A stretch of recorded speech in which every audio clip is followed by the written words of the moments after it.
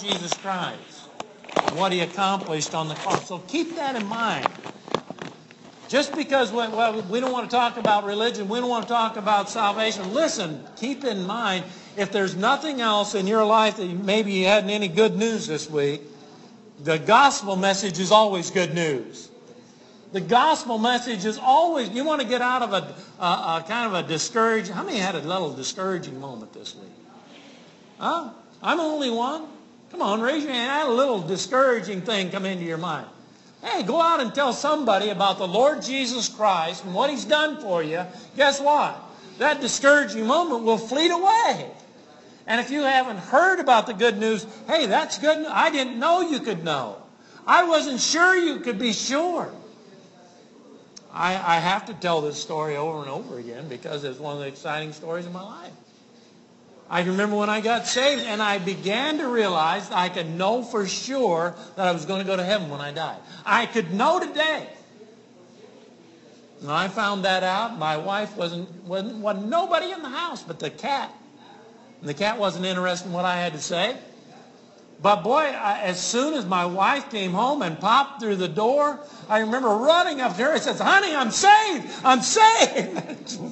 Well, she had hands are full of groceries and stuff. And she looked at it and she wasn't saved. So by the way, you know that didn't mean much to her. And I just started describing to her the hope of eternal life and salvation. And so so we need to overcome the spiritual correctness. Hey, we hold in our hearts and in our souls, if you're saved, the hope of eternal life and the hope for anybody and everybody around you. We're praying for her aunt, Paula's aunt this morning. Why? Because God has placed her with a saved lady in our church. And I promise you she's going to hear about Jesus. She's going to hear, while she's in hospice, while she's on that, maybe the last moments of her life, she's going to hear about the hope of eternal life. Good news, by the way. She may have to deal with the idea that she's a sinner, but guess what? It's still what? It's good news. That's what the gospel means. Good news. Glad tidings. So that reality check is not only with the idea that we have this correctness, but there's also there that the few, this is important. This idea that a few, that's what slows people down when it comes to the gospel. They think, well, hey, it's not that big a deal. But you know what? Those few people, look in your text today, and you'll see that those few people someday turns into what? Many. Those few people that didn't have the interest in the Lord Jesus Christ, the interest in the gospel. And if you're here today and maybe your interest in salvation hasn't been the top priority of your life, well, let me say this. Where few people weren't interested, there'll be a day when everybody will be interested. I think if I was here this morning, I heard, and if you weren't here for Sunday school, I heard the reality about hell out of Luke chapter 16. If you're not familiar with it, Luke chapter 16 is a rich man that died, and in hell he lifted up his eyes, being in torment. And he said to Abraham, "Send Lazarus, they may dip his finger in water and cool and touch my tongue." He says, "For I'm tormented in these flames." And then he says, "Well, I can't go over there, Abraham. There's a great gulf fixed between the two. I can't go there." And he says, "Send somebody back. If somebody came back from the dead and told them about a salvation, about this place, I have 5 brethren. I don't want them to come here." How many of you think that Lazarus, I think, did his best to get the gospel message to the rich man? How many think that? I believe with all my heart. I think he ignored the Lazarus at his gate. I think he had opportunity over and over. And he just didn't have various reasons, for whatever reason. We're going to look into that a little bit later. But you have time. But guess what? after he ended up in hell, there are many people interested in getting right with God. It's too late. If you're here today, God in His grace and in His sovereignty, and you're not sure whether you're saved, God in His grace and sovereignty has brought you here to hear the truth about salvation. Isn't that good of God? Isn't that great of God that, hey, I wasn't intending on hearing about salvation, but God got me here to hear the reality that I need to be saved. Matthew chapter 7, similar passage. If you want to turn there, in verse 13, the Bible says, "Enter ye in at the strait gate, for wide is the gate, and broad is the way that leadeth to destruction, and many there be which go in thereat."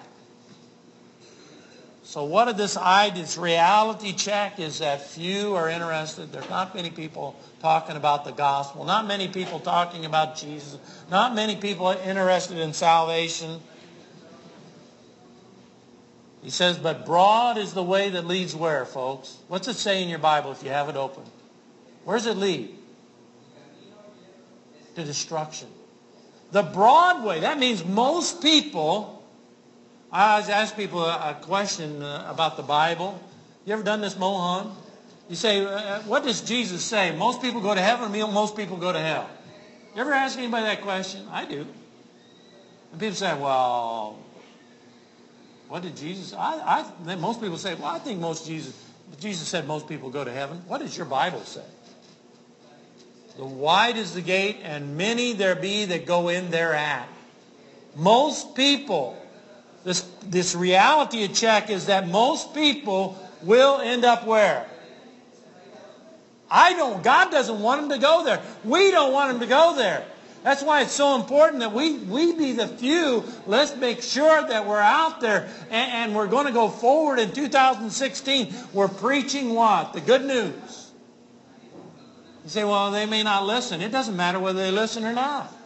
That's why this person asked you, the few to be saved. I mean, you're out here, Jesus, telling everybody about salvation and that you're the way, the truth, and the life, and nobody seems to really care. It doesn't matter whether people listen or not. What are we to be doing as Christians? Come on. We're to be telling the good news, right? We're to the good news of the glad tidings. We don't want, and Jesus doesn't want people to go to hell. Verse 14 of Matthew chapter number 7, if you're there, because straight is the gate, and narrow is the way that leadeth to life, and few there be that find it. God says, few there be. Not many are going to find salvation. But just because there's not, according to the Bible, most people aren't looking to go to heaven, that does not diminish the responsibility we have to get out there and do the work that God's called us to do. And if you're here today, just because nobody else in your family is interested in the gospel, just because, listen, if you're here today and you're not sure you're saved, why don't you be one of the few? Why don't you be one of the few that says, you know what, I'm not just going to follow this political correctness that nobody seems to care about salvation. I'm going to find out this about for myself. I'm going to make sure about my eternal security. To be saved is a reality. Not only is this overcoming this spiritual correctness, the idea of few, but look what the third thing is. Reality is to strive. You know, in your text in Luke chapter number 13, what is the first word that Jesus says? Verse number 24. What is the first word? What does he say? Luke 13, verse 14. Verse 24. What's the first word? Strive. I don't know about you. When I'm striving to do something, when you're striving to do it, you're not going to let anything get in the way, right? I mean, you've got if there's one fault your preacher has, is that he gets central focus. He gets the blinders on. He doesn't see anything else at times. And that's not good sometimes. But hey, when it comes to getting the gospel out, that ought to be our mindset. Because, you know, we have an enemy. Did you know we have an enemy? We not only have the Lord Jesus that died on the cross, paid the debt for our sin, gave us the Holy Spirit, lives within him, and he is our resident teacher when it comes to the Word of God. He guides you into all truth, but also there's an enemy. That's why the Bible says in Ephesians that we're to put on the whole armor of God, that you may be able to stand against the wiles of the devil. Now, just because we don't see the devil doesn't mean he isn't a present reality. If you're here and you're not sure whether you're saved, you have a roaring lion seeking whom he may devour. That means he is doing as much as the Holy Spirit wants you to be saved and giving you the Word of God and got you to church. There's a devil in this world that's working and opposing the work of God. You know what? I've got good news. You know what that good news is about the devil? You might know. He's already been defeated. He knows he's been defeated. But it doesn't mean that he doesn't still try. He cannot take away your salvation. Isn't that good news? The devil cannot take away your salvation. He may make you miserable, but he cannot take away your salvation. Look in Luke chapter number 13 with me.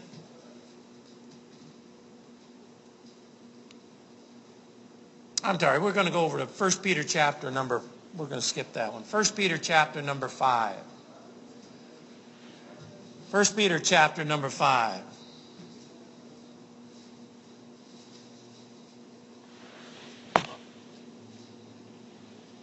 Look down in verse number 8.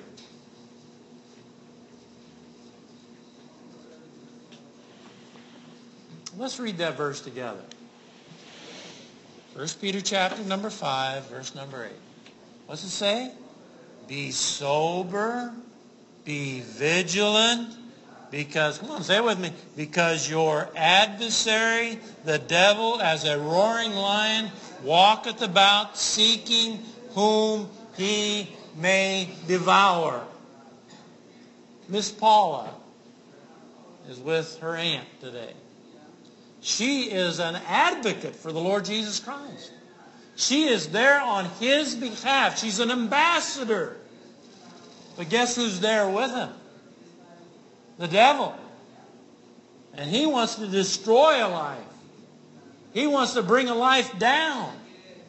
You and I are to stand strong in the Lord Jesus Christ. And if you're here today, God doesn't want the devil to win in your life if you're not saved. He is doing everything possible to bring you salvation. Let's look at some Bible verses together. Matthew chapter number 13. Matthew chapter number 13. I want you to get some verses with me. Where does faith come from? Help me out. Faith cometh by hearing, and hearing by the Word of God. You say, I want my faith to be strong. Where are you going to get it from? Take the time. Let's look at the Bible. Matthew chapter 13, verse number 39. What's the Bible say? The enemy that has, look at that, in verse 37, and he answered in verse 37 of chapter 13 of Matthew, and he answered and said, and the Son, he soweth the good seed is the Son of Man, and the field is the world, and the good seed is the children of the kingdom, but the tares are the children of the wicked one.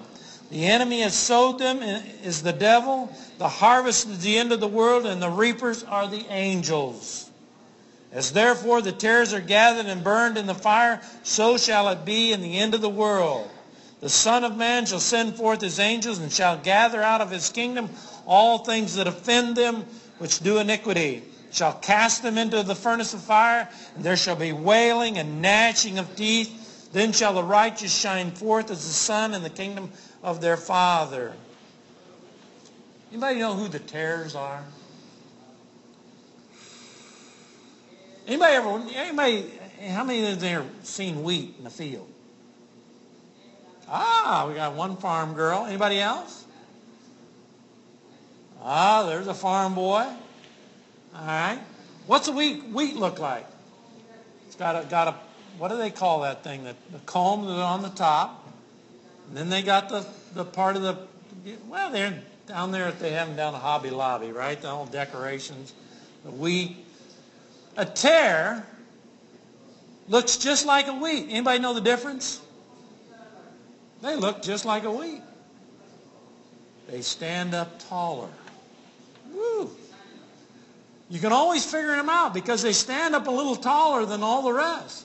And you know what else is different about them? If you take a wheat hull and you put it in your hands like it when it's ripe, and you roll it in your hands like this, what falls out is the husk and the wheat germ. All falls out on the ground. You take a tare, do the same thing with the head of it, and you roll it together like this. You know what you get? Anybody know? Nothing. There's no fruit inside of it. It looks just like a wheat, but there's nothing inside of it. You say, well, what was Jesus referring to when he said this? Listen, there are people in churches look just like everybody else, but they stand out. Because the Bible says, by their fruit you shall know them. If there's no fruit, listen, I hate to say this, but probably even in this church there might be people here that have been churched all their life but never have borne fruit. You know, one of the things that always puzzled me, I can remember when I got saved, one of the things I so desperately wanted to do, I wanted to break the cycle. Anybody know what I mean by that? I wanted to break the cycle. I did not come from a lineage of people that were saved in my family. My father, as far as I know, I witnessed to him on his deathbed. As far as I know, he wasn't saved. I pray to God he got saved. I don't know whether he even heard me, but I witnessed to my father on his deathbed. As I speak, my mother is not saved. As far as I know, I may have one or two sisters that are saved. As far as I know, the rest of my brothers are lost. How many of you know how that makes you feel? How do you feel? You feel terrible, don't you? I'm thinking, I want to break the cycle. I want my children to be saved. I want my grandchildren to be saved. I want my great-great-grandchildren to be saved.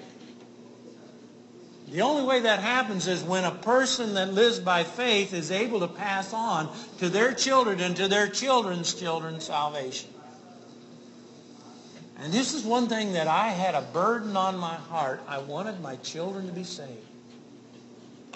Yet I see sometimes, even in the church, parents that say they're saved, born again, but they're not doing anything in their life to say, hey, pointing them to Jesus by the way they live and what they do and the priorities of their life. I'm saying, wow, what's wrong? How's come the salvation that I got was so determined? Please, God, I can remember weeping, saying, God, do something. Save my children.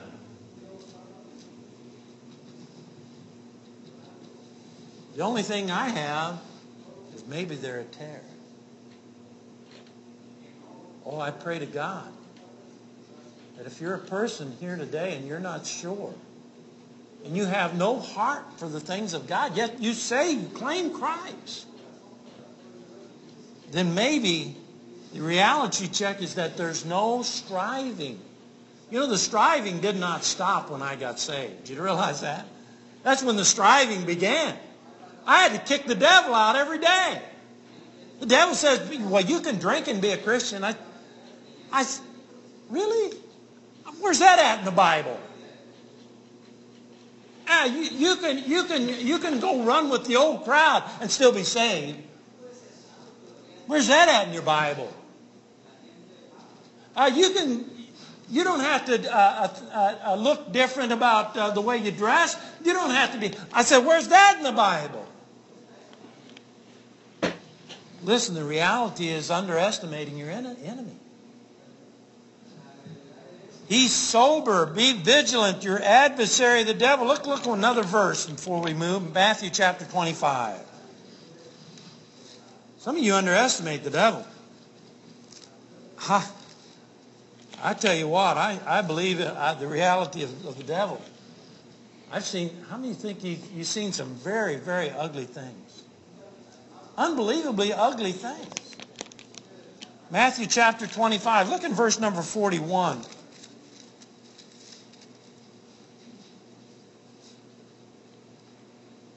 Jesus spoke of his adversary. Verse 41, then shall you say also unto them on the left, depart from me, ye cursed, into everlasting fire, prepared for the devil and his angels. Folks, please, think independent. No more groupthink. Anybody know how you think independently? How do you think independent? Come on, give me some help. What's one way we can think independent? So we don't get caught up in this group thing. Put her up there, Glenn. Nice and high. That's why you have daily devotions. That's why you pray daily. Why was the Bible says that we're to have a new mind? You cannot have a renewed mind without the Word of God. It's impossible. You're gonna you take that Bible and you leave it on the shelf for a week. Guess where you started drifting? Come on. Where'd you start drifting? Ooh, you're going right back to where you were. You say, well, no, I'm saying, no, you'll start drifting back. Oh, you won't feel good about it, but you'll start drifting back. You're still a child of God, but your heart will be drifting back. Look in verse number 25 of Luke chapter number 13. Luke chapter 13, look at verse 25.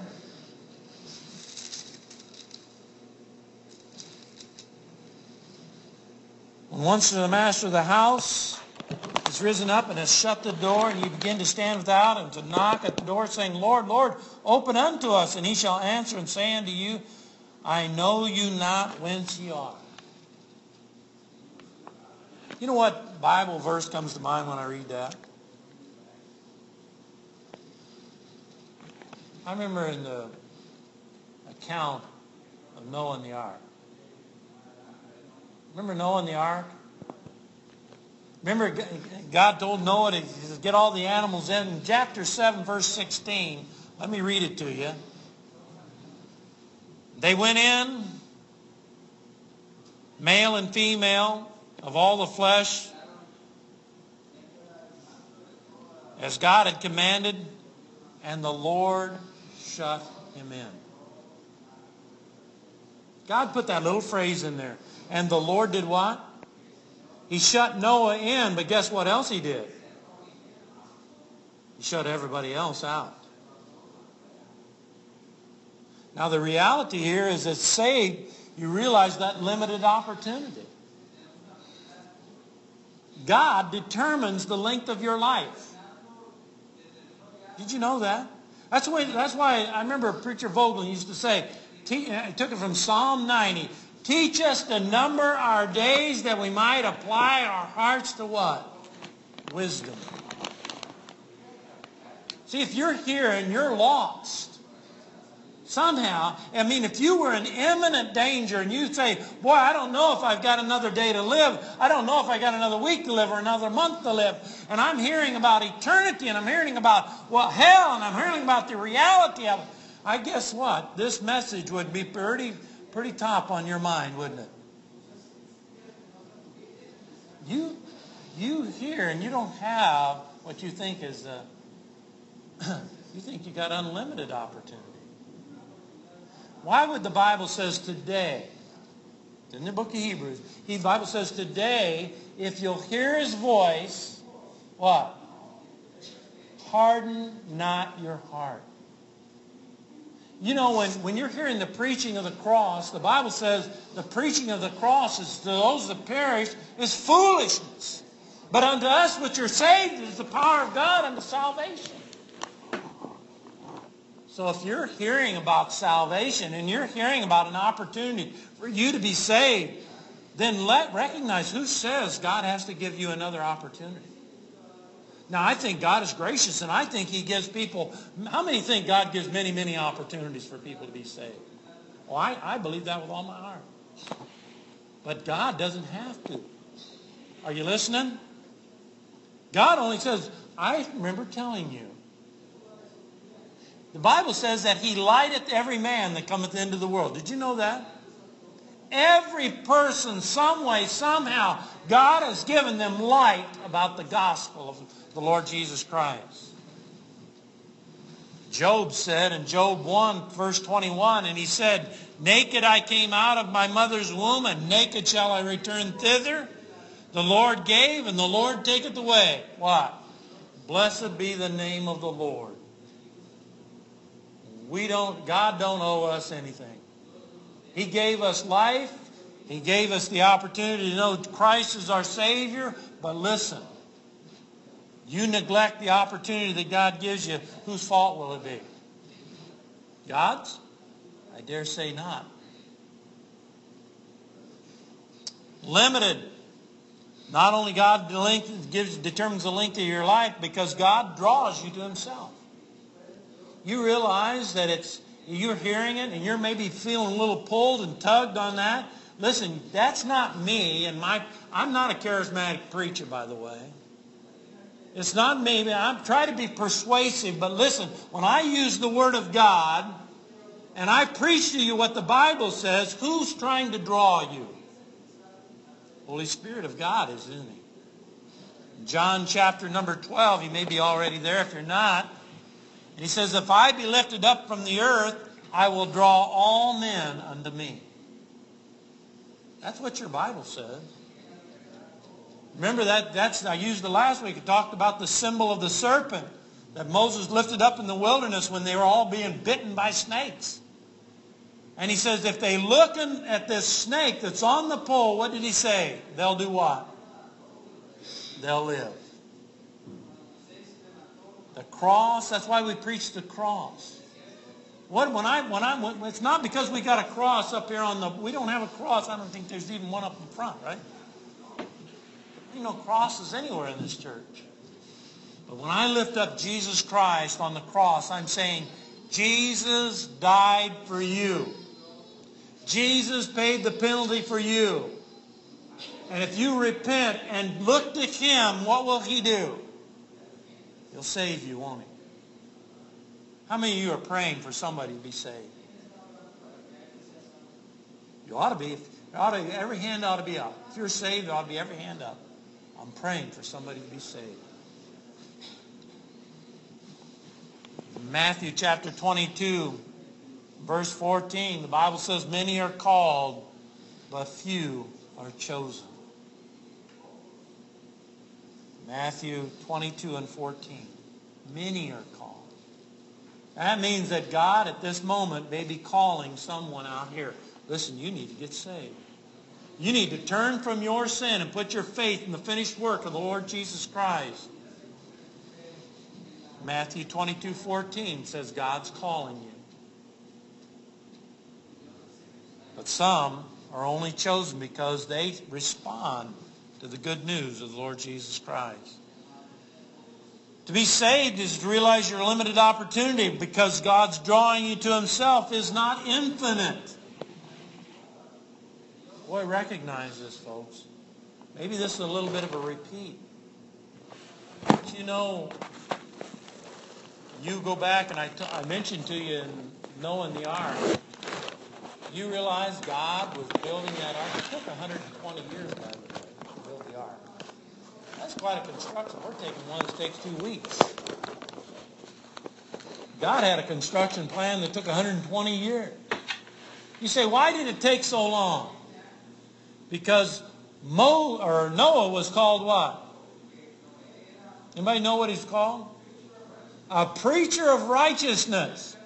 Can you imagine him up there hammering and hauling them logs up and nailing those and putting that stuff on the other? No, what are you doing? Man, I tell you what, I've never seen anything like that. What is that? What's your family doing getting all this stock out here and feeding them and all this stuff? Man, this is the funniest thing I ever saw. And what do you think Noah said? Better repent.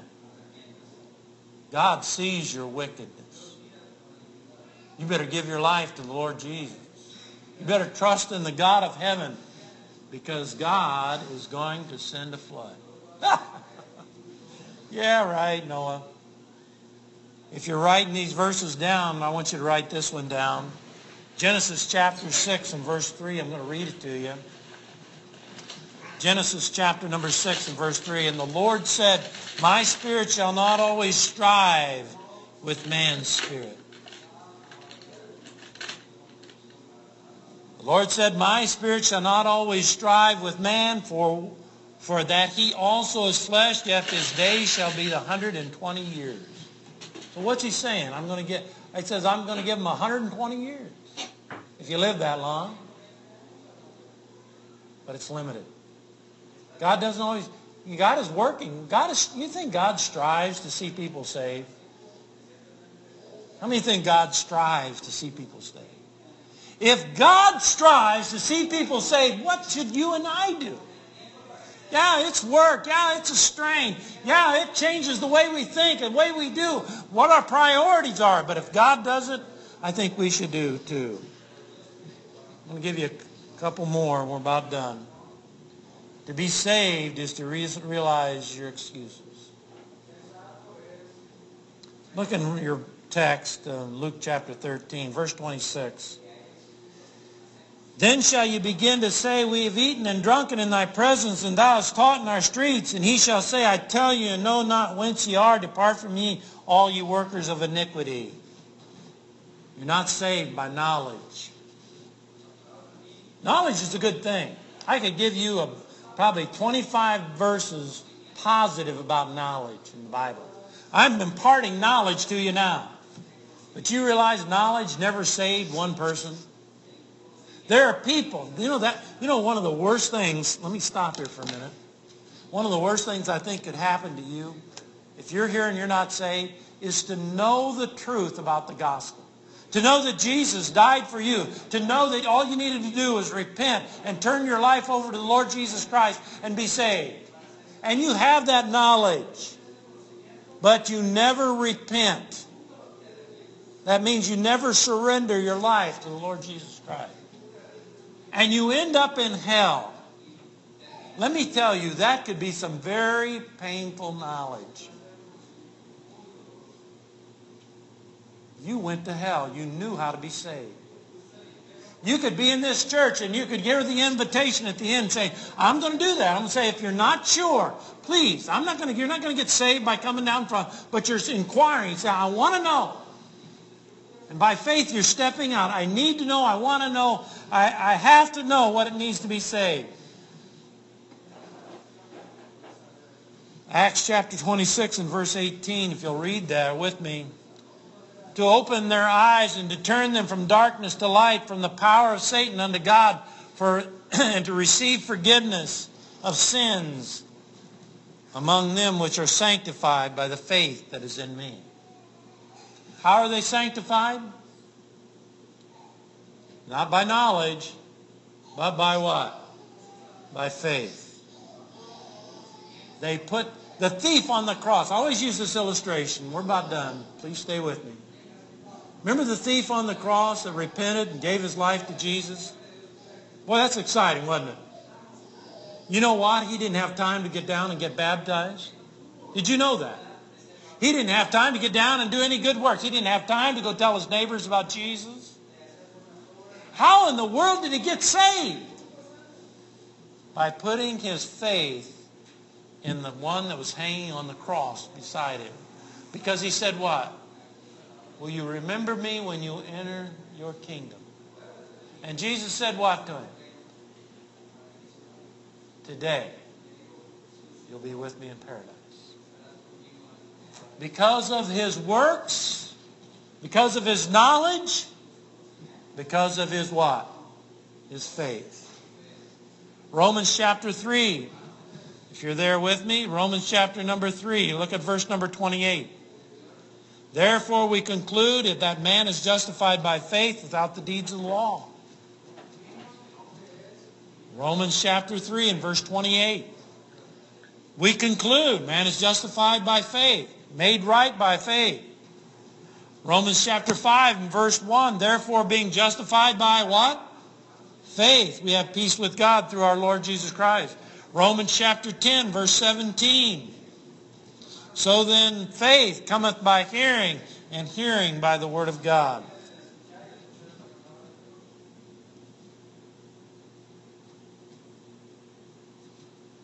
Let me ask you this morning, as we close,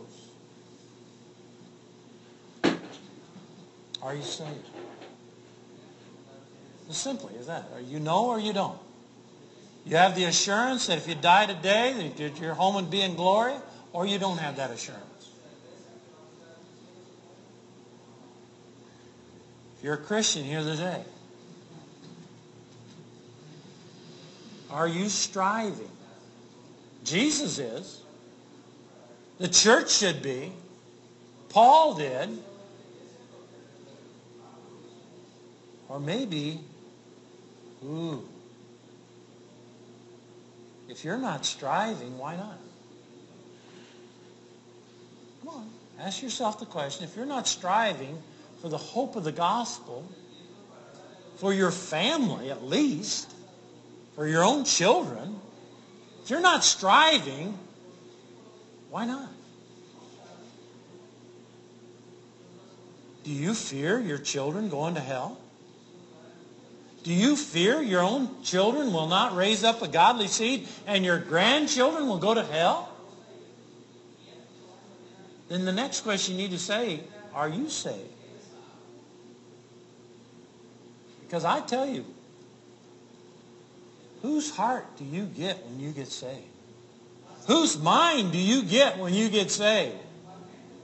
Whose spirit do you get when you get saved? Then I'd ask the next question, are you a tare? Oh, you look just like the wheat, but there's no fruit. Let's stand. Heavenly Father, Lord, we thank you